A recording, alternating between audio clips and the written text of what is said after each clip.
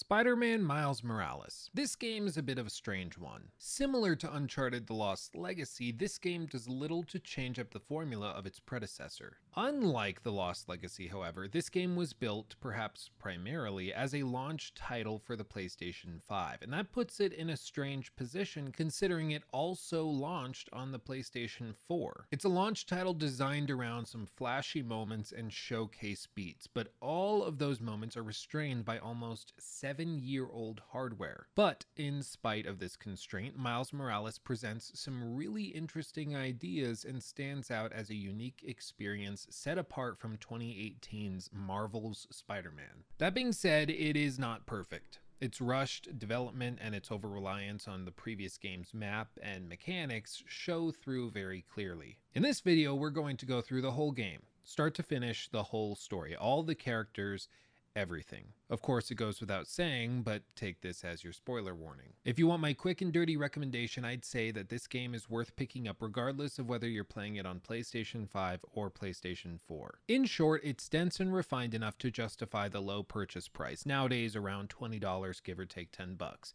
And although it isn't perfect, it's an experience that's memorable in its own right. That being said, please like the video and subscribe before we get started. These videos take a lot of time to make, and all I ask in return is that you drop a like if you enjoy it. And also, if you're feeling generous, I won't stop you from tossing $1 into the Patreon coffer to get videos like this up to a week early. Okay, enough e-begging, let's get into it. The game opens up on the subway. This serves as the game's main menu and also serves as a tech demo itself, demonstrating how quickly the PlayStation 5 can load things up and load out of different scenes, because the second that you hit start, you're immediately in the game. Another example would be that I was prompted to restart the game after choosing the Performance RTX mode.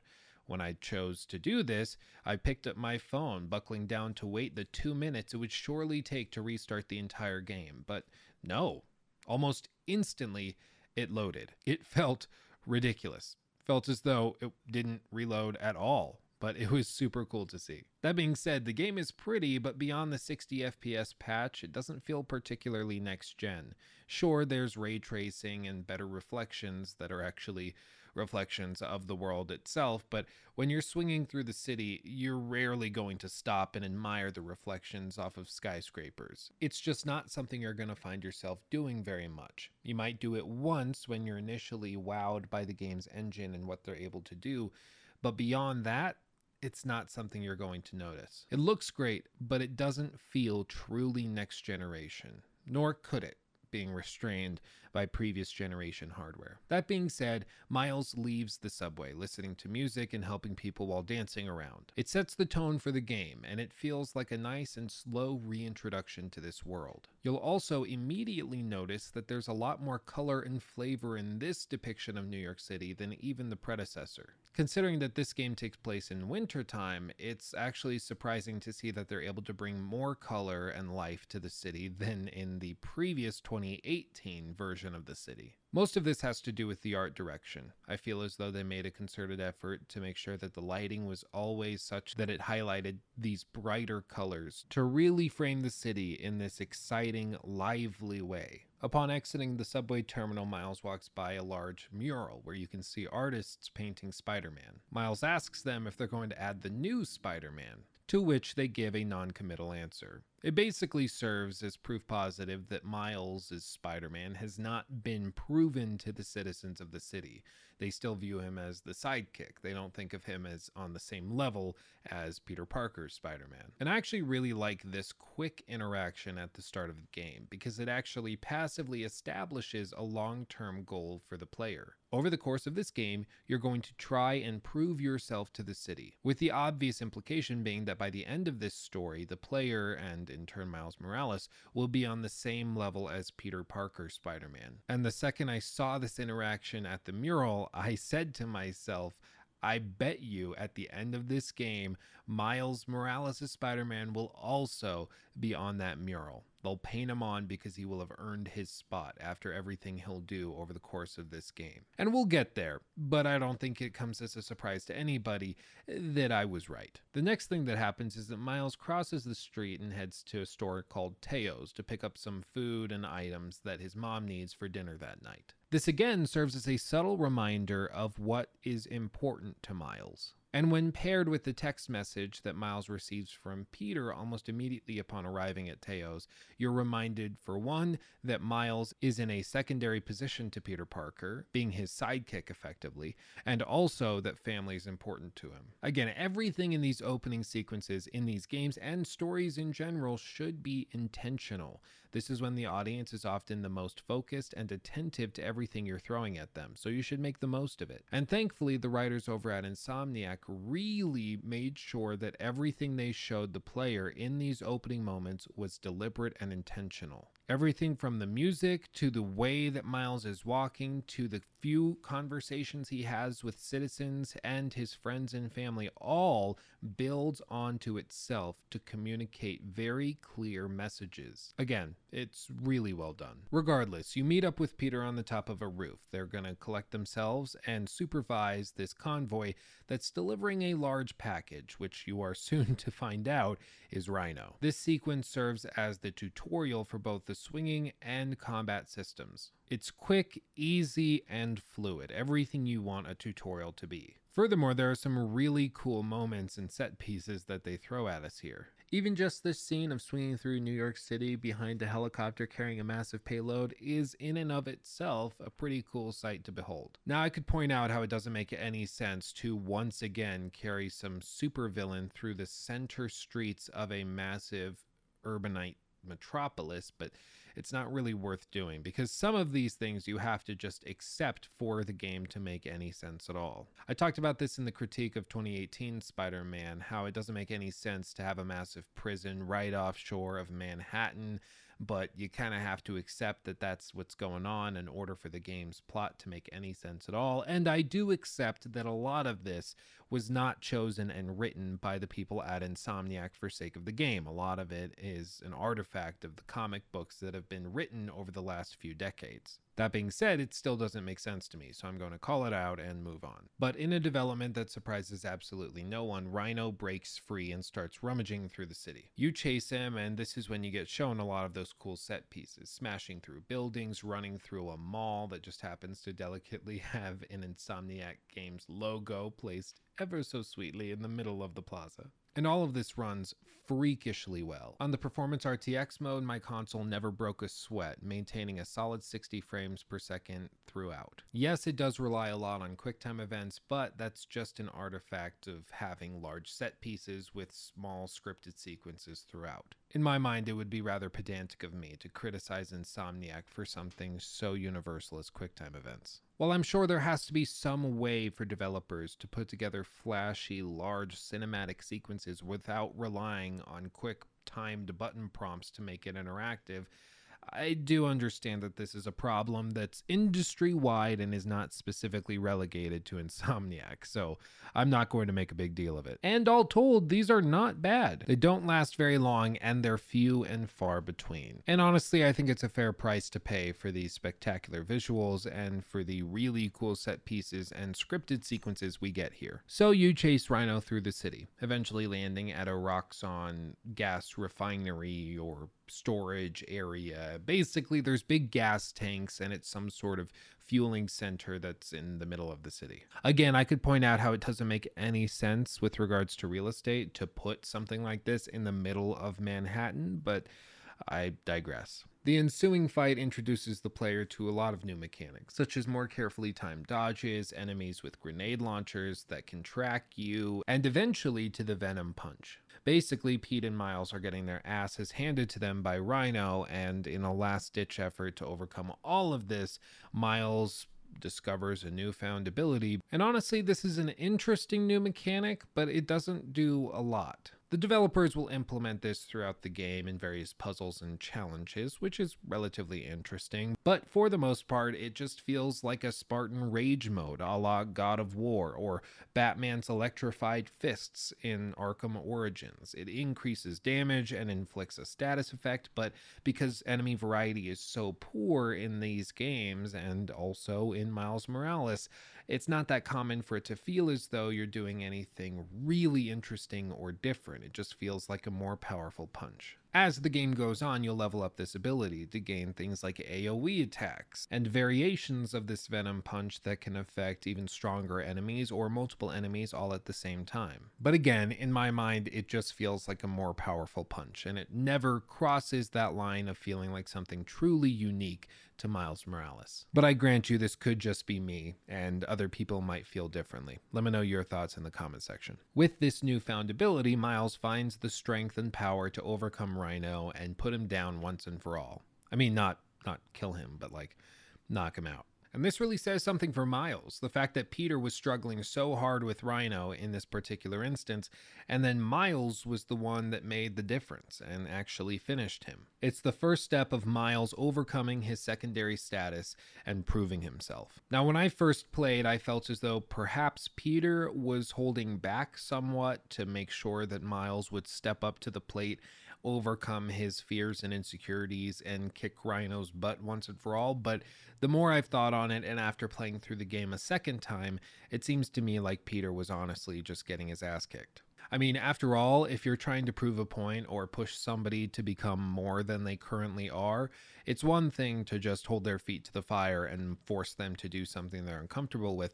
It's an entire other thing to literally have your head pushed in by a giant rhinoceros man. Peter was getting messed up by Rhino. So while I think it would be an interesting dynamic and an interesting plot point to say that Peter let Miles take over this interaction and finish Rhino to prove the point, I don't think there's a lot of evidence for it. But regardless, after Miles defeats Rhino, Simon Krieger, head of Roxxon, shows up and decides that he's going to handle all of the mess that's been left over. It doesn't seem like a big deal at the time, but he basically ushers you away and says he will get the cops involved and handle Rhino, and you've done enough. You go and rest, spend time with your family, blah, blah, blah. We've got it from here. Thanks for your help. It seems like he's being nice and watching out for you, making your life easier, but in reality, he has his own motives for doing this. And in a surprise that surprised absolutely no one, this is not the last time you're going to see Rhino. But Peter and Miles take him up on his offer and decide to have a debrief together on top of a building. It's at this point that Peter communicates what is going to be the operative plot point of this whole game that launches the whole thing into motion. And that is that he's decided to go away for a bit with MJ. He's decided he needs a break, a vacation, and this is the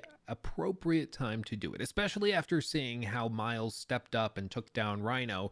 It's proved the point to him that he can leave the city and it will be in good hands. Granted, it's kind of a stupid plot point, especially right after this horrific fight that they just had, but I can forgive it. After all, it does set all of this in motion and sets up the rest of the game, with Miles being the only Spider-Man in the city. And this was actually a piece of this game's design that I was really curious as to how Insomniac was going to handle it. In most of the pre-release trailers and demos that we saw, we always saw Peter Parker fighting alongside Miles Morales. This mostly because we were only shown off the opening section of the game while Peter is still here. And part of this made me wonder if we were going to be stuck bouncing between Miles Morales and Peter Parker as we went through the story of this expansion DLC spin-off game. But thankfully, the developers decided to let him stand on his own. Effectively, the developers are treating Miles Morales in the same way that Peter Parker is treating him within this game. They're letting him sink or swim on his own. And I think it's great. Miles Morales is a likable character, the writing is good, the performances are great, and I think he can carry his own game pretty easily. A lesser studio or publisher might have panicked and decided to have him work alongside the established character because they were afraid that he wouldn't be able to carry his own title, but in this case, they took the leap of faith and it pays off. Now, after Peter breaks this news to Miles, he's visibly worried, and you can tell that he's unsure if he can do what needs to be done. And this topic of insecurity is a really interesting one. It's not something that's often brought up in superhero games. Maybe in superhero stories and origin stories specifically, but in video games about superheroes, most of the time you're joining them after they've been established as a superhero. So you don't often get to see them questioning their own abilities or whether or not they can protect the city or people that they've been tasked with protecting. It's a really cool dynamic, and it sets the stage for growth within the characters, the relationships. Everything will build over the course of this story. So even though Miles is a little skeptical as to whether or not he can do this, he agrees, takes a cute little oath that Peter throws together on the spot, and Peter takes off, leaving Miles as the sole Spider-Man in the city. And in what will be a surprise to absolutely no one, the city is about to go to hell. Oh yeah, I feel like we should probably address the whole new Peter Parker face thing.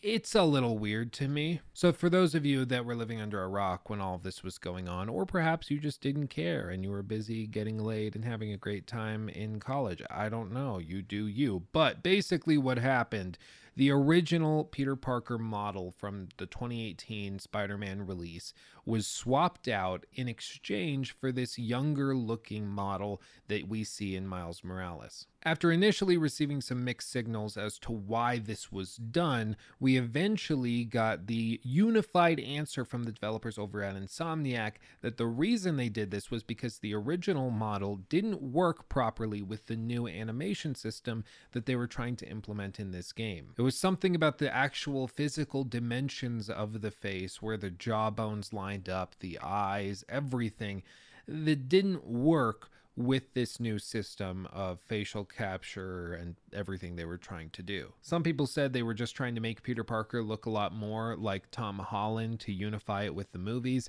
and while that might have been a slight consideration, I don't think that was the primary reason they did it. And I say that because both of these things can be true. You can both need to redesign the model to make sure it works with the new animation system, and decide that that model you're going to replace it with, instead of bearing no resemblance to Tom Holland, might share a little resemblance to Tom Holland. Now, I know that they're actually using some actors' scanned facial features. They're not actually using something that was hand sculpted and invented on the spot. This is an actual actor / model that they scanned in for use in this game. In the same way that The Last of Us, except for Ellie, most of those characters are using actual facial scans for the characters. They're real people that just happen to have been scanned in and had their likeness borrowed. I mean, all told, I really don't see why this is a scandal. Some people were calling it Petergate and making a big deal of it. I really don't see the issue. Yeah, he looks different now.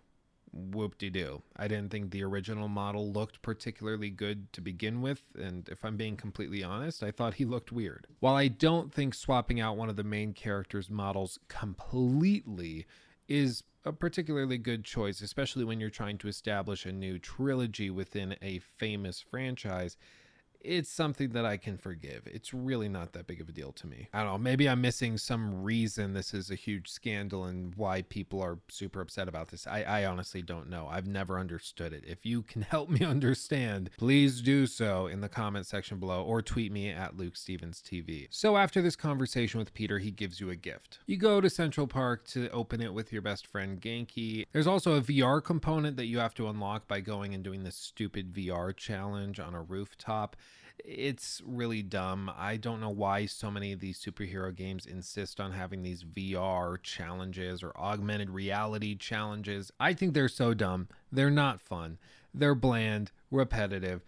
Batman Arkham has done this. Spider-Man has done this now. It's just stupid. After completing this VR challenge, unlocking your new suit, and the VR ability contained therein, you get a call from Ganke telling you that it looks as though the Roxxon Plaza is being robbed. So, being the only Spider-Man on duty, you swing on over. When you get there, you realize that there's no one at the plaza, but there is a large Nuform reactor which is introduced by a video from Simon, the guy that we met earlier. According to the video, this reactor will supposedly be able to power all of Harlem. It's using some sort of new clean fuel called Nuform. And in this promotional video, it's basically made clear that this is the power of the future, and the goal is to get these reactors placed all over the city and soon all over the world. It sounds like a really good thing. You could power an entire neighborhood or city using one of these reactors, and it's clean energy. What could possibly go wrong? Well, as always, it's never that simple.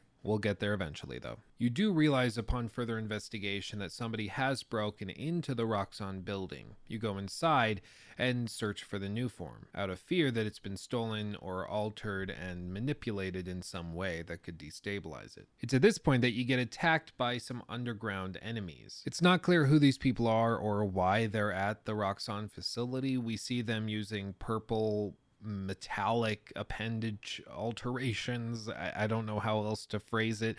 They have some sort of augmented skeleton suit that they wear that allows them to attack you with greater force than they would be able to by themselves, which is refreshing because one of the saddest things is seeing some of these unarmed prisoners try and fight literal freaking Spider-Man. After defeating these enemies, you go back and investigate the area that they broke into, realizing that they were investigating shipments of Nuform, likely to steal it. But it's right at this time that Roxxon operatives decide to show up. I'm just gonna throw it out there, this is a massive corporation. It seems as though they have fantastic security every single time you run into them throughout the course of the game, except for this particular instance.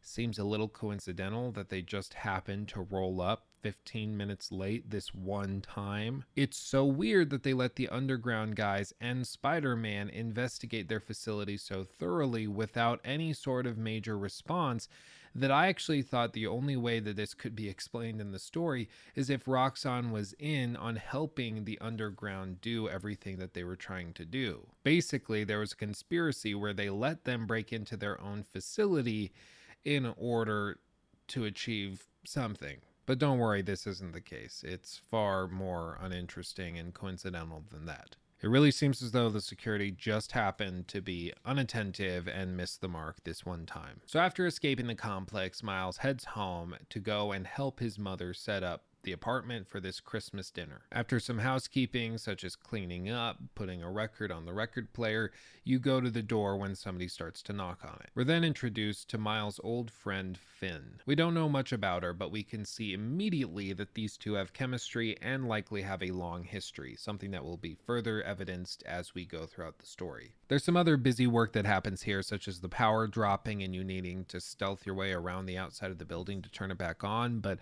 all told, it's pretty minimal. There is a cool moment when you're selecting a record where you can find a folder from Miles's father about the Prowler. Flip it over on the back and you can actually see a picture of him. This is going to come up later. It's a cool tie-in and it's something a lot of people might forget. The scene wraps up with Miles helping Finn do some dishes at the kitchen sink. It's a nice, innocent moment.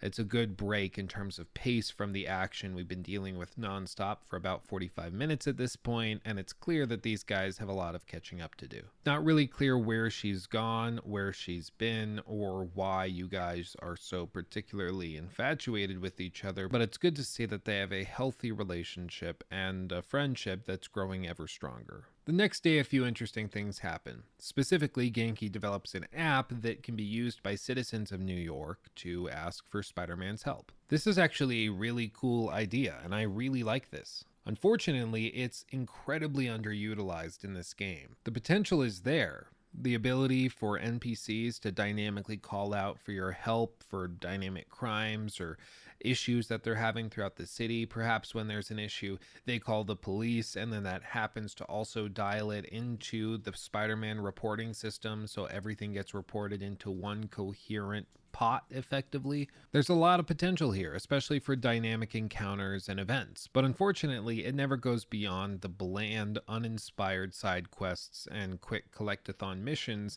that were so prevalent in the first game. The first request does come in and it's part of the story quest line, so don't get your hopes up too much that this is going to be the quality that you can expect moving forward as you use this app for small side content throughout the rest of the game.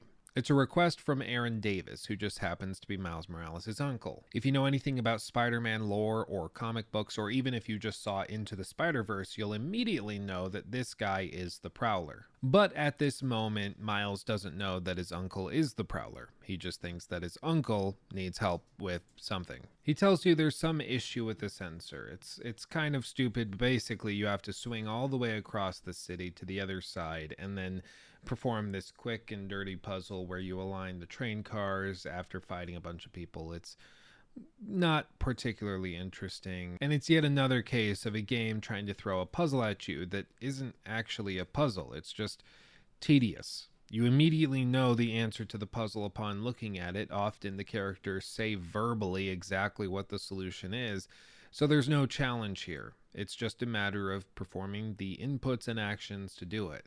It feels more like filler than it feels like actual content. This then leads to one of the stupidest and also memorable moments of the game for me, where you just go around beating up some of these underground people and then throwing bombs into the air as they explode above the street. It's really dumb to me that you just go and then like, oh, I need to defuse this bomb, and you just throw it. Like that's not how you fix and like diffuse bombs, but okay. I mean, to each their own. Maybe to you this was like a cool rushed quest line. I don't know. For me, the time remaining and the time counter really didn't put that much stress on anything. It just felt dumb and stupid, and I don't like this. After you've done all of this, you go back and you speak to your uncle one more time. And it's at this point that he realizes his uncle knows who he is. He gives him a little business card that happens to say Miles Morales on it, and Miles realizes his cover is blown. I mean, it makes sense. His uncle is the Prowler. He probably has better information than most of the public. But even still, it's a huge shock to Miles that his uncle has figured this out this quickly. It's a cute bonding moment between Miles and his uncle seeming very proud of him, wanting to know more about his operation, how he does things.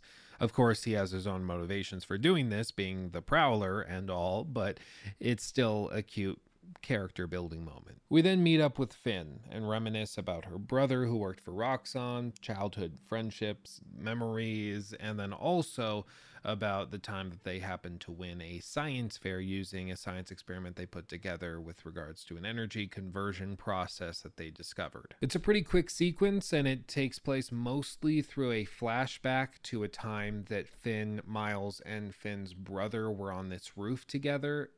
The whole thing is a little weird to me. It just doesn't feel natural. I really don't know how to verbalize or describe this other than that it just felt weird and stilted. I think it's mostly the performance of Finn's brother. Finn and Miles perform fairly regularly here in terms of their acting performance specifically, but her brother just has this weird dynamic and bizarre chemistry with Miles and Finn. It just feels off and weird. It felt so weird and off. I was waiting for some reveal that this guy betrayed them or wasn't actually related. I basically felt as though there had to be more going on here because it felt so odd to me. But it turns out, no, it's a loving brother-sister relationship. He's actually a really close friend of theirs and encourages them in everything they do. It's just the performance is weird and feels off.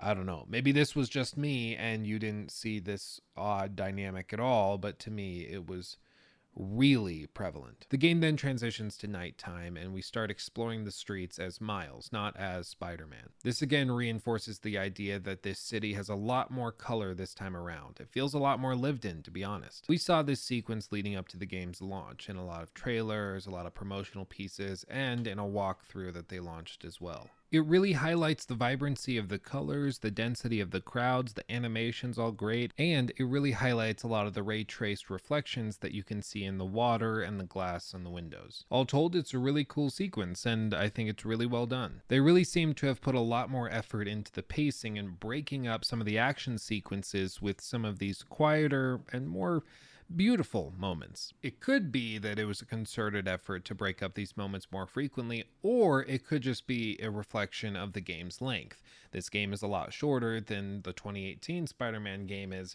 so it could just be that as a result of the game being shorter, these moments take place more frequently. I'm not sure. Now, like I said, Miles and Genki are here to celebrate and participate and support Miles's mother, who is holding a rally for her city council run. I'm just gonna say it once because I feel like I have to. Her platform has to be the stupidest for anybody running for any position ever. Her whole thing is hold Roxxon accountable, and she begins her speech by asking what was lost when they bulldozed a block of Harlem to build this gigantic new complex and skyscraper. Now bear in mind, Roxxon is offering unlimited energy to the entire neighborhood using a clean new energy reactor. She says it's experimental, that it might not be safe.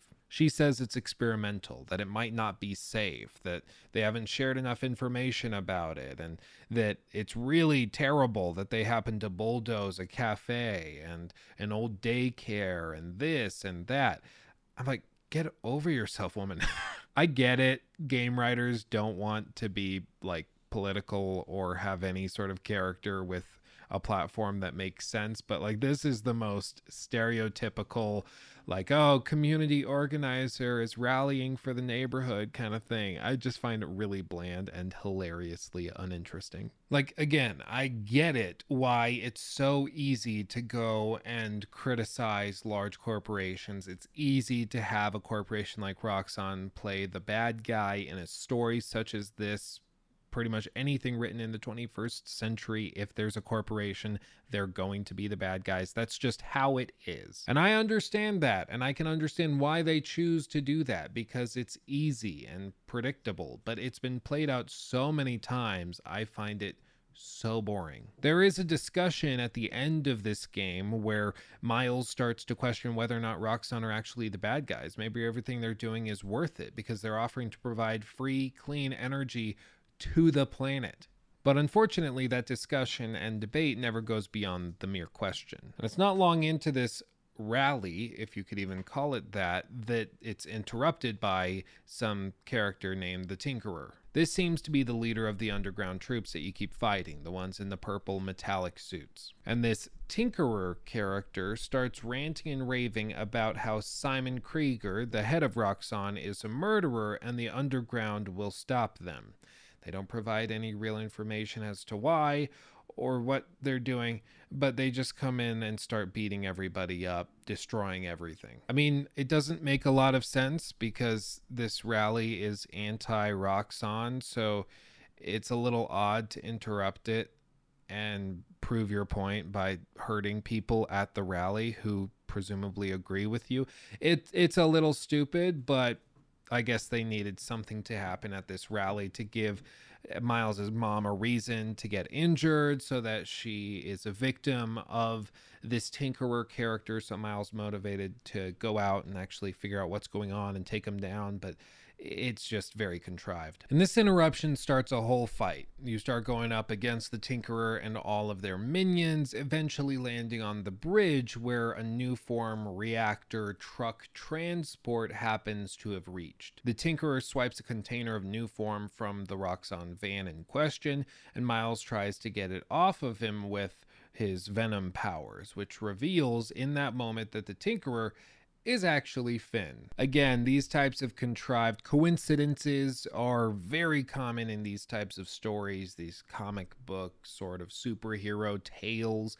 I'm actually fine with it. It's kitschy, it's fun, it's cute. I can look past it, though I do understand why some people would get frustrated that this character he just happened to just be reunited with is the villain that he's going to be taking on throughout the course of this game. It's a little contrived. Again, I'm willing to forgive it because I think it's to be expected in games of this caliber, but I digress. Finn hits Miles into the van where his venom ability reacts with all of these new form canisters, which blow up the whole car and the bridge, causing it to collapse. And this whole sequence is actually pretty impressive graphically, in terms of animation. Everything is pretty well done here. You fight a bunch of underground lunkheads, save a bunch of people on the bridge who would die if you weren't there. Bear in mind, Roxxon, the Tinkerer, they are leaving these people to die, so we know who the real hero is. There's no question in this case. But even after all of this,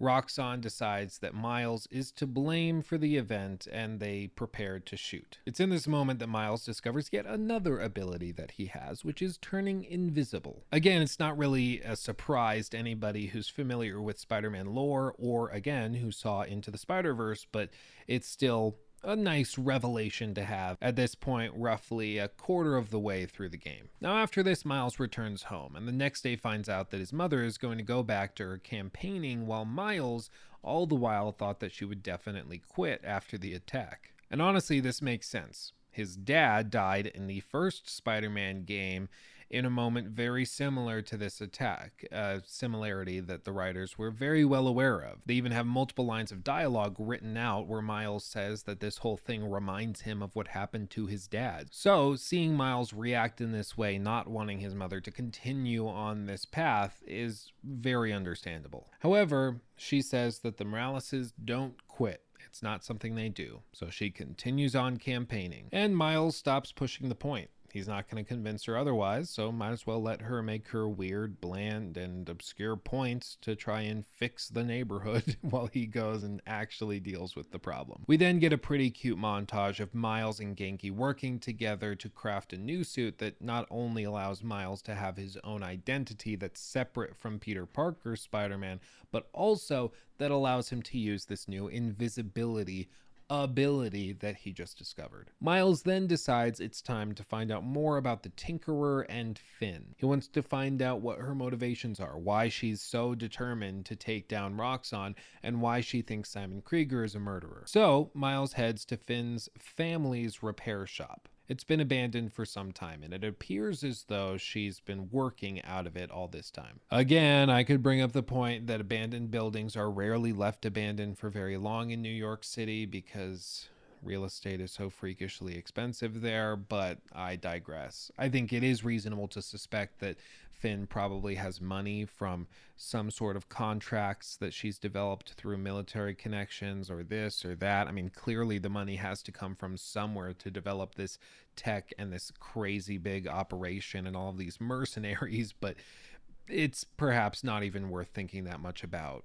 Maybe there is a line or some lore item specifically about Phin and her family. Maybe they've got a ton of money that I'm not aware of. I don't know. If I'm missing something, let me know. As you explore this old repair shop, you find a hidden lab inside. This confirms that Phin is the one that's designing and creating all of this underground tech that you've been dealing with throughout the game to this point. You also discover a bunch of recordings of Phin and her brother Rick, the same guy that was really awkward in that previous flashback. What it seems as though happened from these recordings is that Rick and his entire team that was helping him and working on the Nuform project have become very, very sick as a result, likely, of this Nuform. But Simon wouldn't admit it. He didn't want it getting out that Nuform could possibly poison people, make them sick, and cause a lot more harm than good. It's also explained that Nuform was Rick's invention, but that Simon was the one cutting corners, allowing it to poison people in order to make more money.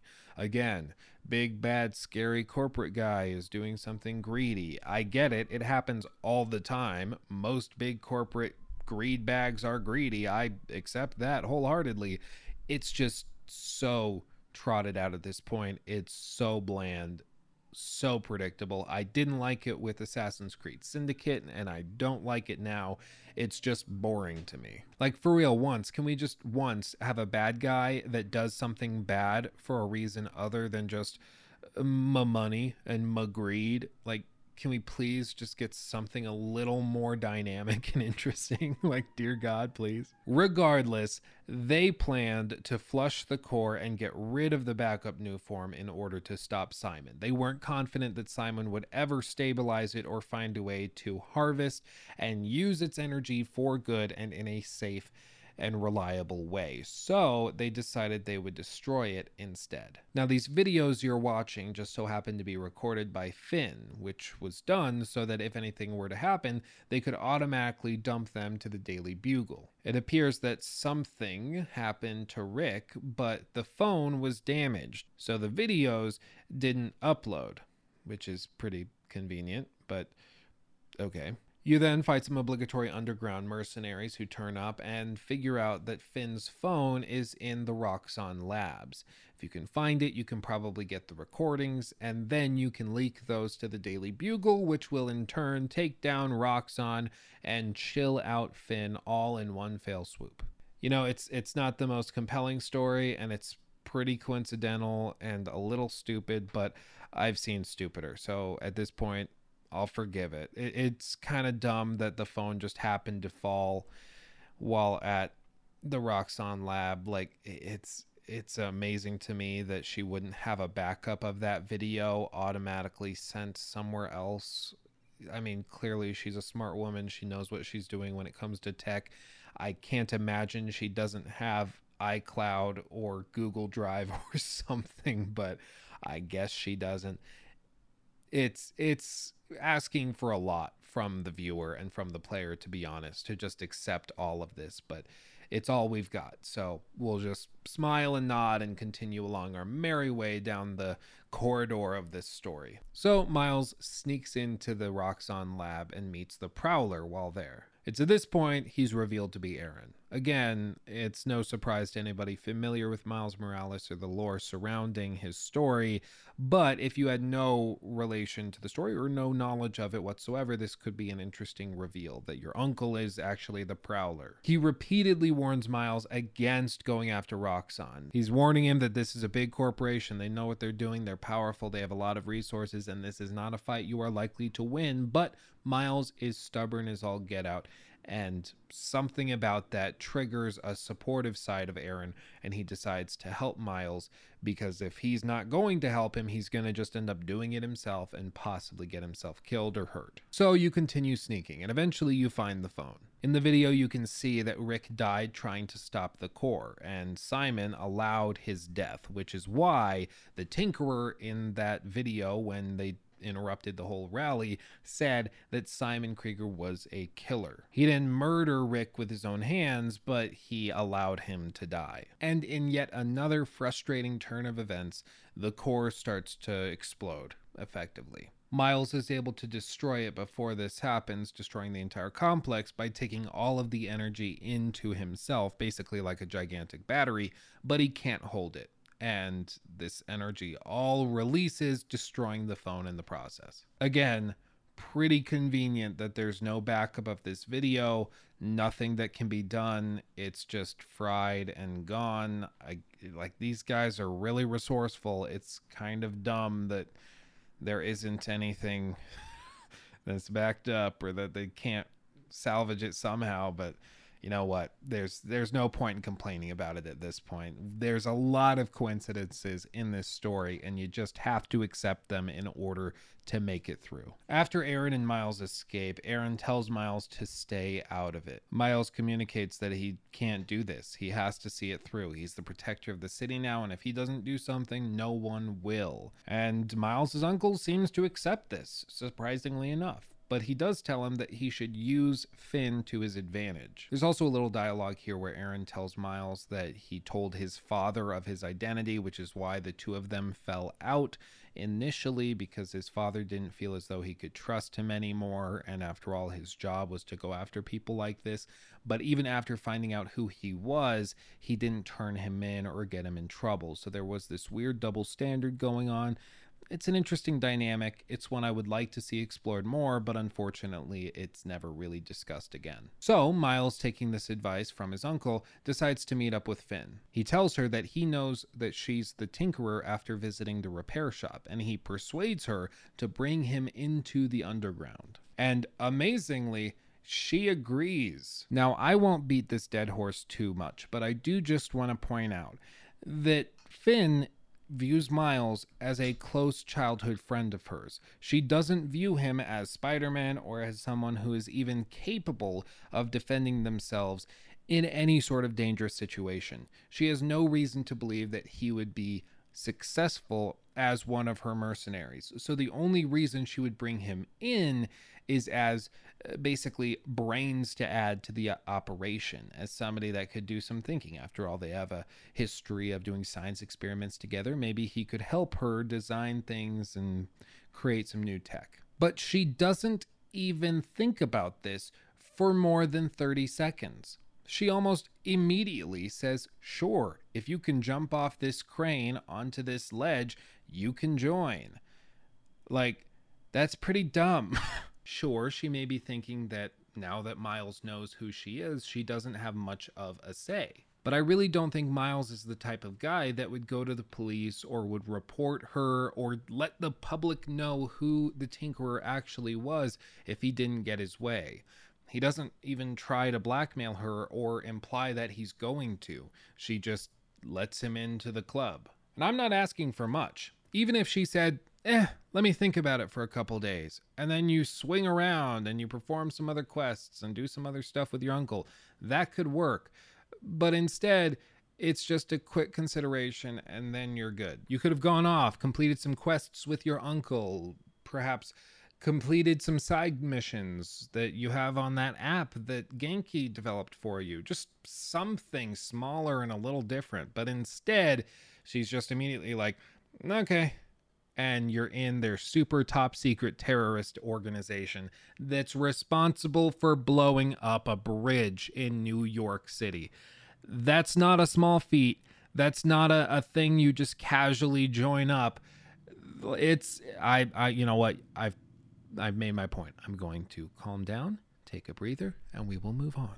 So Miles seizes the opportunity to explore the base. Something I didn't realize at first was that this is actually a recycled version of Fisk's old building from the first game. I mean, I get it. They already designed the building. They might as well recycle it. It can't hurt, I suppose. However, I can't help but feel as though after Fisk was arrested, this place would have been shut down, or at the very least would have continued to operate in some form, but I guess the underground was just allowed to take it over. But again, maybe this is explained by them somehow having enough money to buy a skyscraper or to lease it out or something. Again, if I missed some dialogue or some story building thing here that explains how they have access to all of these funds and all of these assets, please let me know, because as far as I can tell, there isn't anything. As you explore the building, you hear rumblings that there's something going on in the basement. Naturally, that piques Miles' interest, so he changes into Spider-Man and you have to try and fight your way there. On the way, we actually go through several stealth sequences which allow us to use our stealth ability of invisibility for the first time in a large setting.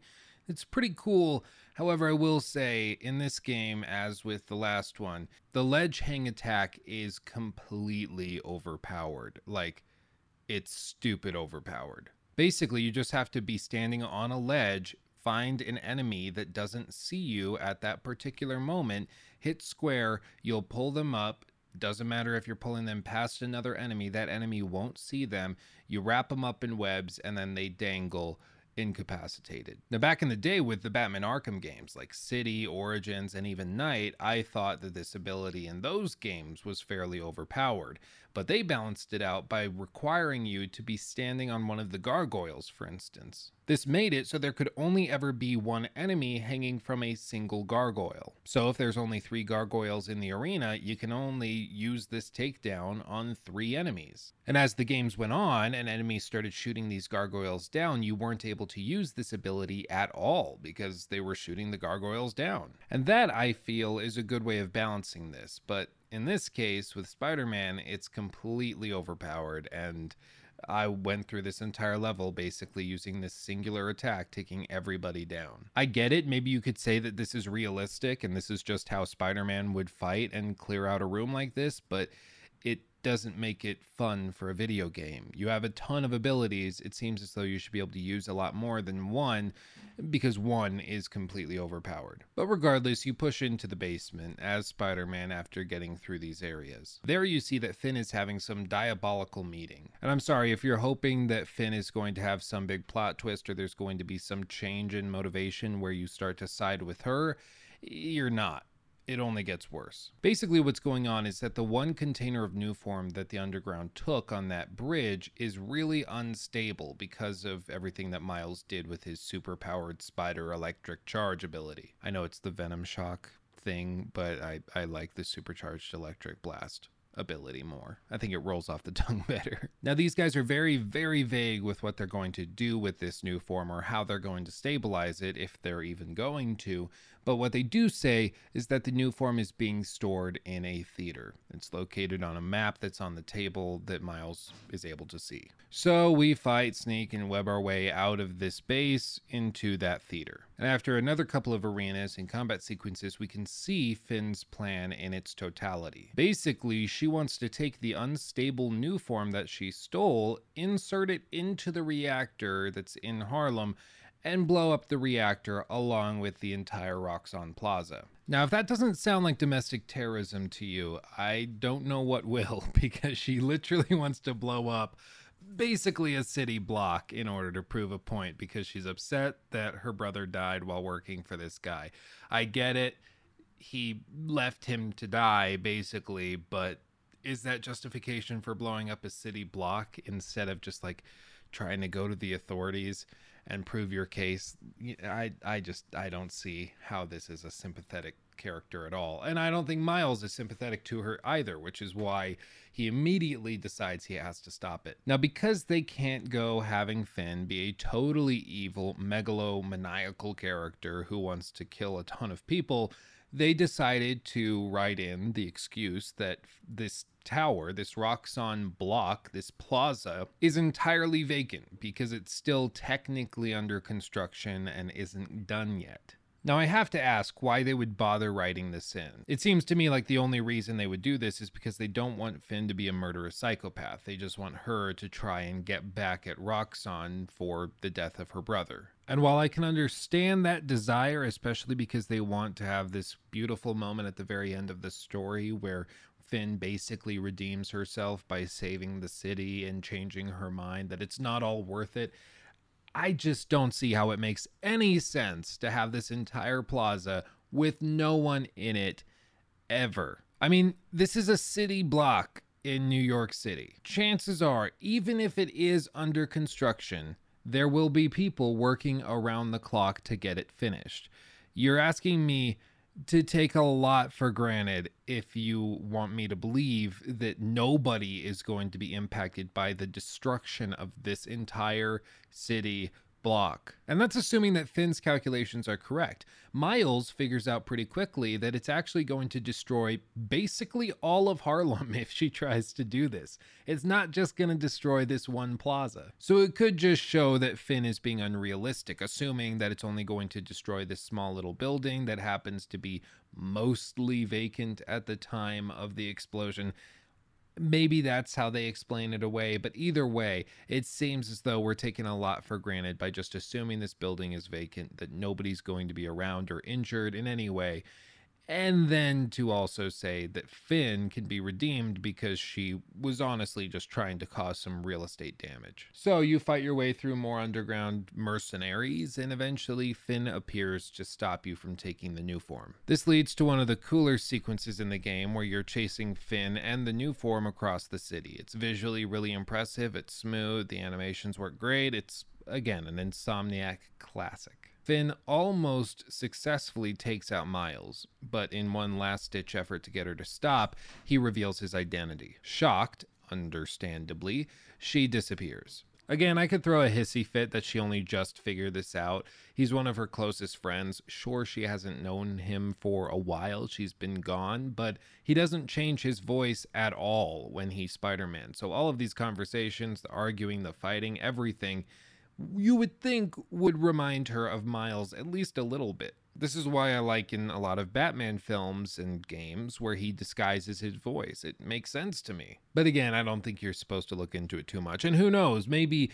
you honestly would not recognize your best friend or best childhood friend as this superhero because it seems so far-fetched that that's who it could be. Again, probably not worth worrying about or even bringing up, so I will move on. After this fight, Miles gets a call from Aaron, his uncle, the Prowler. He asks to meet. And when you do, he explains to Miles that he needs to get a better work-life balance to avoid all of the things that happen between him and Miles's father. They take a quick break to find some musical beats together and samples that they can stitch together when writing music. This serves as both main story content to break up the pace of the story. After all, we just had a pretty intense sequence and we need a break, but it also serves as side content to collect these samples for Miles's music. And basically it's comprised of finding a sample, trying to match it with something in the environment to record it fresh. It's a neat idea to pair visuals with the sound that you're hearing.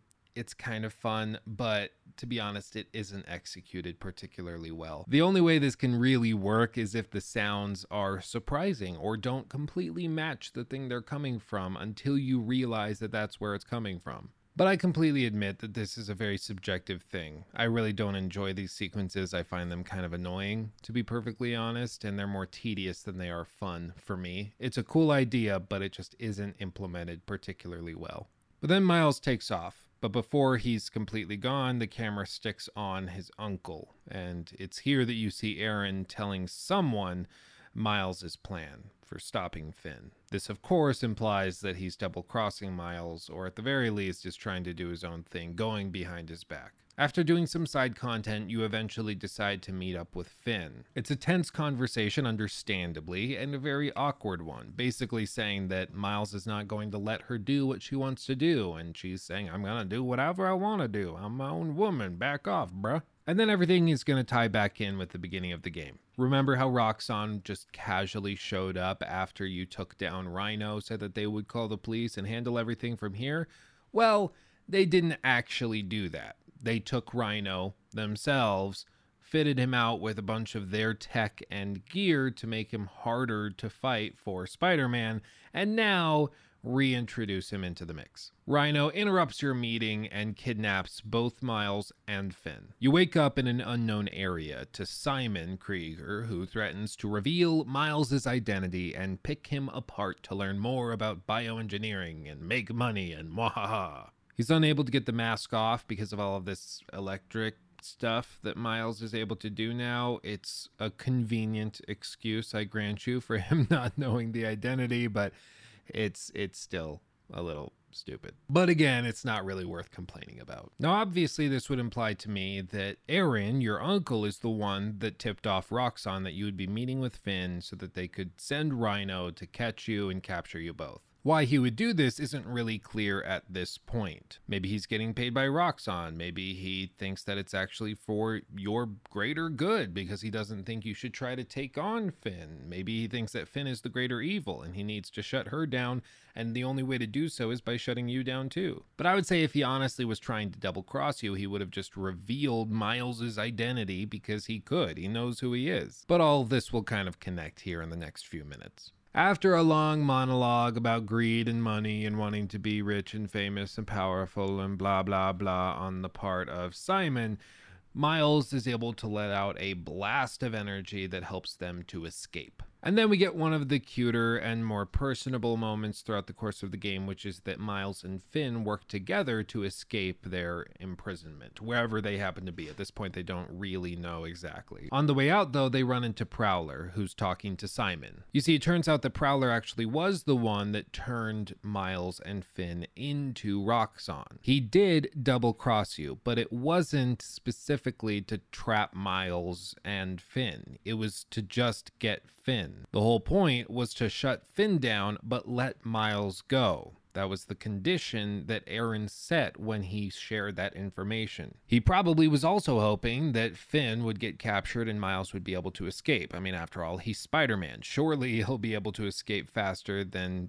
Finn would be able to. However, Simon, ever the pragmatist, decided that Finn wouldn't be that valuable on her own, but if he also captured Miles, this would be great leverage against the Prowler and against Finn herself. He can benefit from Finn's technical know-how and all of her resources as the head of this bizarre underground gang. The Prowler is obviously very capable and would be a great asset. And then Spider-Man is freaking Spider-Man, so of course there's a benefit to having leverage over him to get what you want. It makes sense to me that Simon would do this, that he would capture both of them because he could. And in fact, it makes so much sense to me that it's a little unbelievable that Aaron would just take his word for it that he'd leave Miles alone. Granted, he only wanted Finn captured because he thought that she was potentially going to destroy a entire city block. But even so, the Prowler is a very capable individual himself. Why couldn't he just go and take down Finn himself?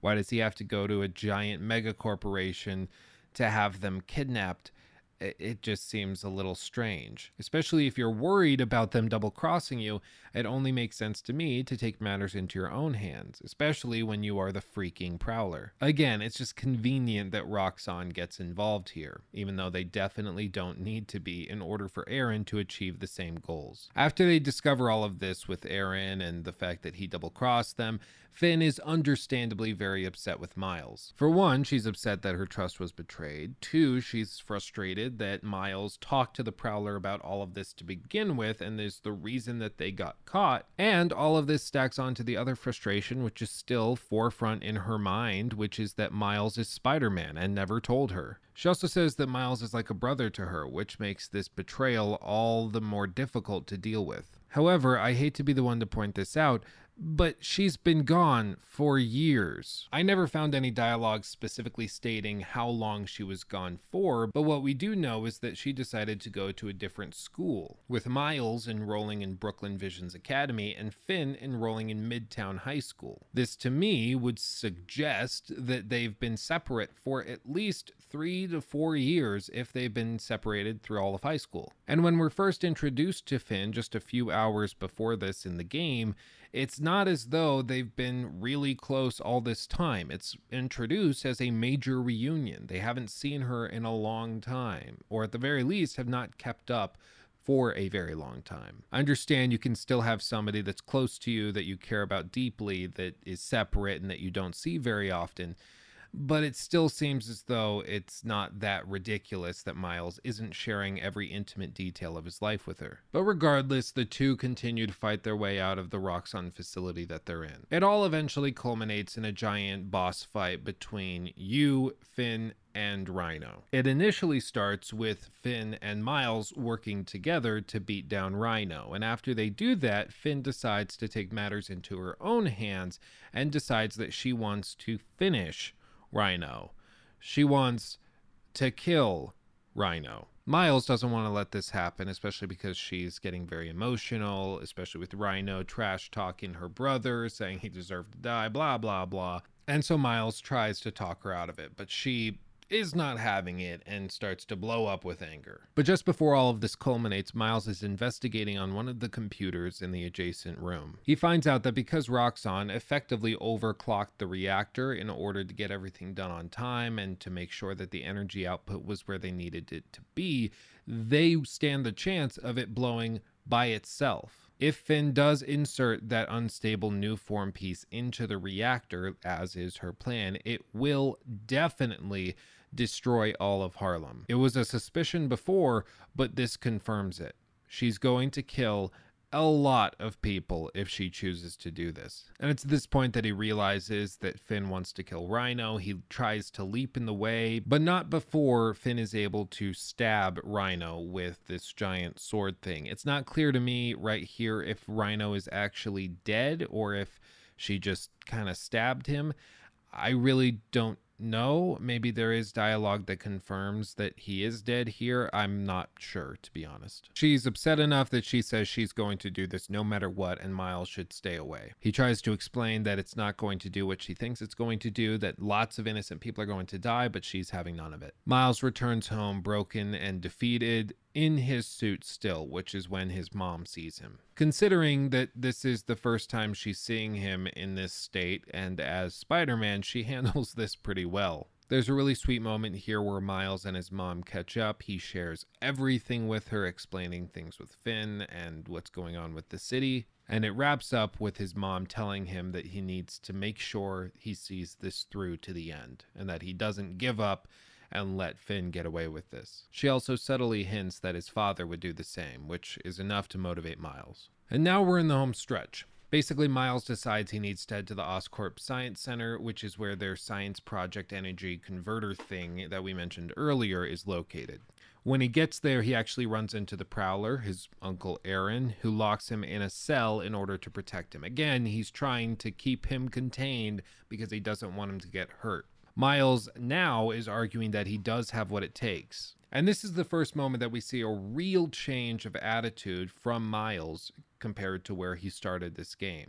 Just a few gameplay hours ago, Miles was telling Peter Parker that he didn't have what it takes to protect the city, that he didn't want to do this by himself. But now he's arguing that he does have what it takes, and that his Uncle Aaron should not underestimate him, that he's able to do this. It's a really cool reversal from where he was just a little while ago, and it again shows the growth of the character, something I love. The two fight it out, and Miles, amazingly, wins. But Miles, before leaving, makes sure to communicate to his Uncle Aaron that he doesn't want things to be like they were between his father and him. He doesn't hold anything against him at all. He just doesn't want to let all of these people die, and he knows that if he doesn't stand up and do something about it, no one will. You then push on to the converter at the Science Center. After defeating guards, there's some little puzzle things you have to do with rotating this gigantic spheroid thing to connect wires and electric webs and things. It's kind of interesting. It made me think, so that's good. Not to mention the setting and the scenery is really well done here. This was definitely one of the more memorable moments in the game for me. I'm not entirely sure why. But you push into the Science Center and go through a flashback to your early years with Finn. Not a lot happens here, but there is a pretty cool moment where you can actually see Peter Parker and Doc Ock walking through the exhibits.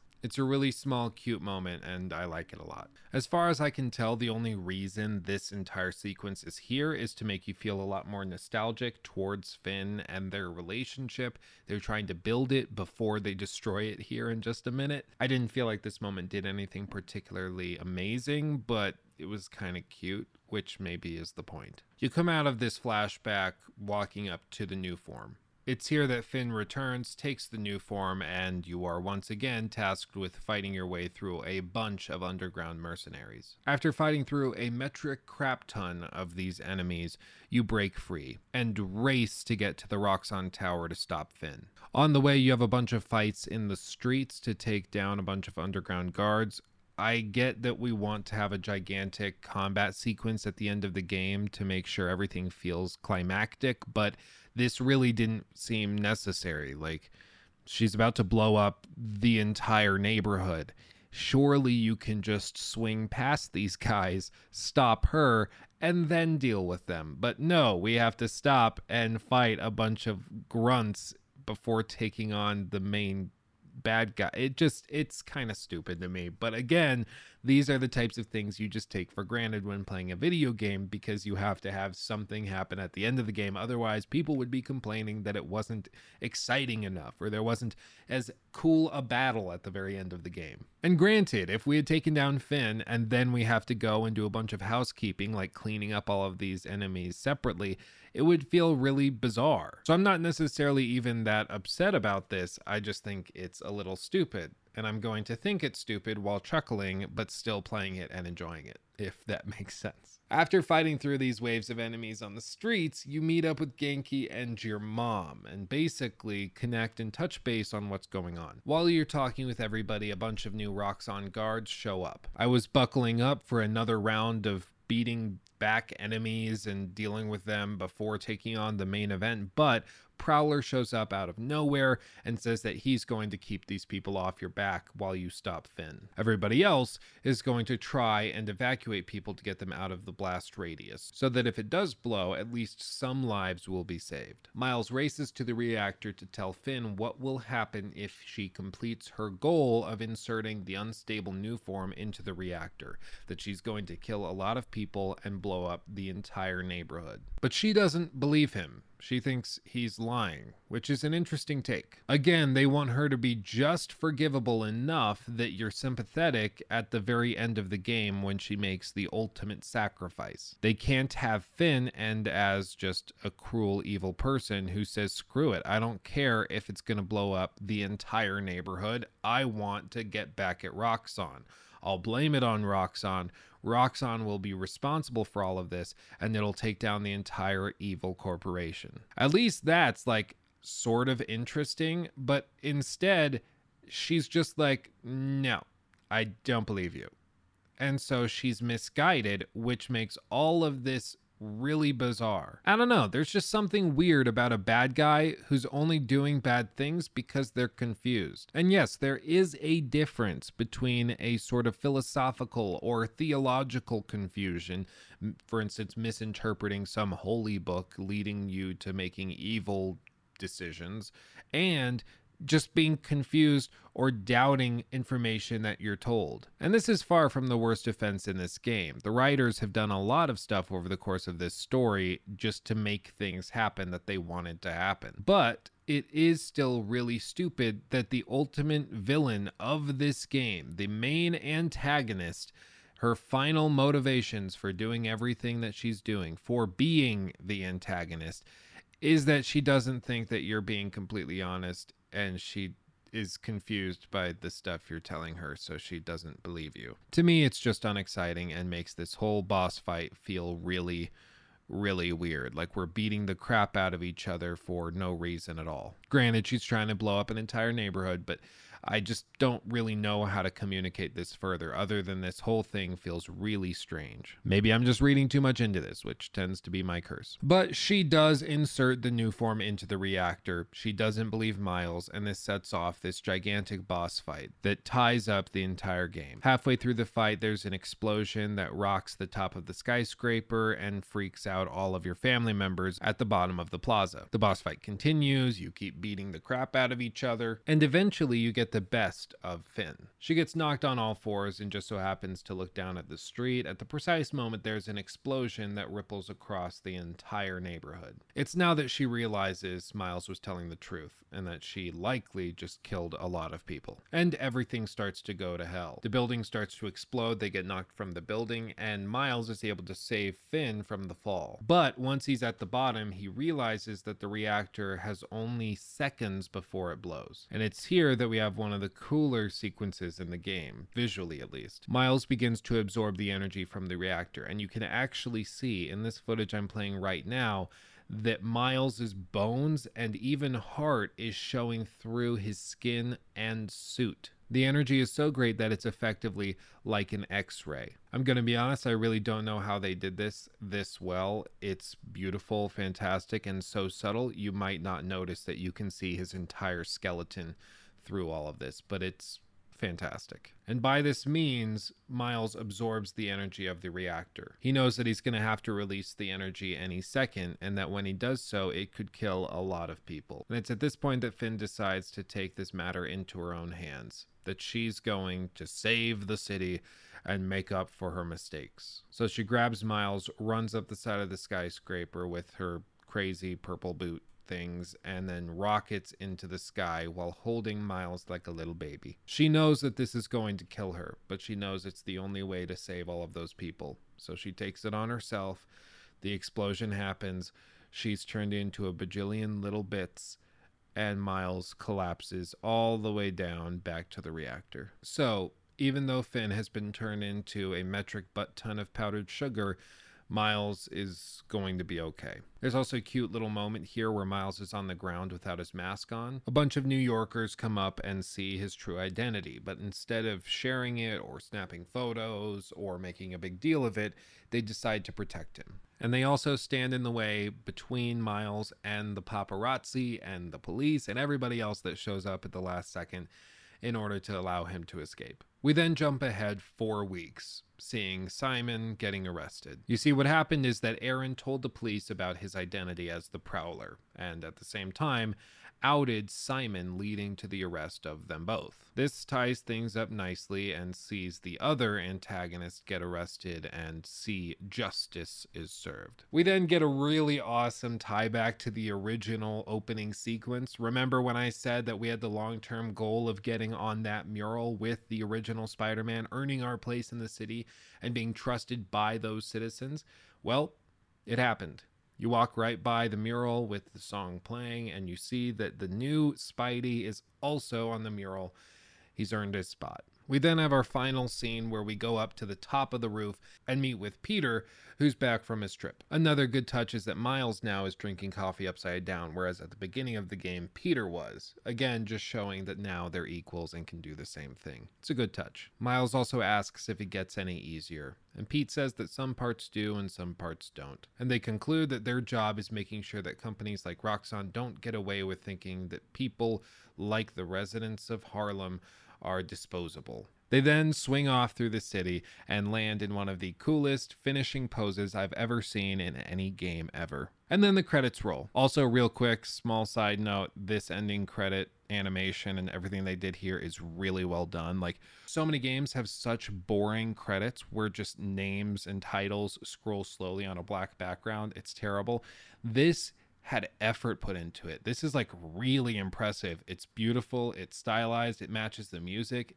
It's awesome. Like, I love this. I found myself sitting through all of this, and I'm glad I did, because there is a post-credit scene. This sets up the next game. Basically, you're in first person as Harry Osborn in that vat that we got a glimpse of in the first game. You then see Norman Osborn walk up and tell the scientists there to get him out, despite the scientists' reservations. He says it's time, and they need to make this happen. This, of course, sets up the Green Goblin as being the antagonist for the next game, which I'm very okay with, because the Green Goblin is one of my favorite comic book characters ever. Granted, it's probably just because of the nostalgia factor tied back to the original Spider-Man from Sam Raimi, but still. And then we get access to the open world again. Miles swings to the top of this church, the same church that you met Finn at, and he leaves behind the little spacebound trophy that was awarded to him and Finn back when they were in middle school or high school or whenever they won it. And then you have access to the open world again. You can continue exploring, completing side content, doing whatever else you need to do. Speaking of that side content, there's some here, but none of it really goes above and beyond what the initial game did. We've discussed some of it over the course of this video. Things like collecting those sound samples or collecting collectathon items, things like that. I'll admit that my personal preference is usually to avoid the collectathons. I just don't find them fun, and to me, often they're just wastes of time, meant to pad out gameplay time. Some people really like them, and for many, the ability to just swing through New York City is in and of itself worth doing. And I agree, it's super fun, and I enjoy it immensely. But I'm not going to go through for another 20 hours picking up every little thing that's been left behind. As with the first game, I found myself swinging around for an additional hour or two before getting bored and just moving on. And that to me is not really a bad thing. This game is actually fairly cheap, especially right now. The value proposition for the main story is pretty solid by itself. It doesn't need a ton of side content or replayability to be worth it in my mind, especially when you factor in a lot of the post-release content that they put out, specifically with regards to suits. So while it may piss some people off that I'm not going to go through every single collectathon in the city, in my mind this video is long enough already, and I will spare you the trouble. In conclusion, I like this game. I think it's pretty solid. Of course, it relies on many of the tropes that are time tested and have always been true within the superhero genre of video games. And to some extent, there are stupid plot lines that you just have to take for granted and accept as part of the story, because that's just what you have to do. Some stories are just not written to withstand immense pressures or extremely analytical thinking. You're just meant to kind of go through and enjoy the ride. It's like Harry Potter. There's a ton of plot holes in Harry Potter, tons of things that don't make sense and that J.K. Rowling definitely made up on the spot to explain away things that didn't make sense before, not realizing that it caused more plot holes later on. But you can still enjoy those films and books just by going along for the ride. I guess what I'm saying is, just because this game has plot holes, has weird coincidences, and has things that are very contrived, doesn't mean there's anything wrong with it. The game is still fun, and that's kind of the point of video games to begin with. So while a video like this is meant to nitpick and critique every little thing that I can pick apart within the game, you're definitely not meant to take these critiques and dismiss the entire game as a result. Hopefully now you have a better understanding of how the game works, why it works the way that it does, and what they could have done better. It also should hopefully allow you to formulate your own opinion of the game itself. Don't take everything I said as gospel truth. Formulate your own opinion. You might disagree with me on some things that I said here, and if you do, let me know in the comment section below, or tweet at me at LukeStevensTV, or let me know in the Discord. I'd love to hear your thoughts. And I've been wrong before, and I've admitted it before, so just let me know your thoughts. You might convince me. But that does it for me. Thank you for watching. If you did enjoy the video, please do like it. That really does help. These videos are put up for free. If you enjoyed it, all I ask is that you drop a like. It really does help. Also, if you have a game that you'd like to see me critique in this same fashion, let me know as well. The next critiques are also on their way. I have videos coming for Assassin's Creed Valhalla, Uncharted 3, 4, and The Lost Legacy, Resident Evil 8 Village, and yes, we're going to be beginning a breakdown of the entire Elder Scrolls franchise. And as always, if you'd like to hang out with me while I work on these critiques, just head over to twitch.tv/Luke Stevens, and you can hang out with us while we play through these games and hang out together. I stream Mondays, Wednesdays, Thursdays, and Fridays, so there's a pretty good chance you're going to catch me. But that's all. I love you all more than you could possibly know, and I'll see you in the next video. Peace out.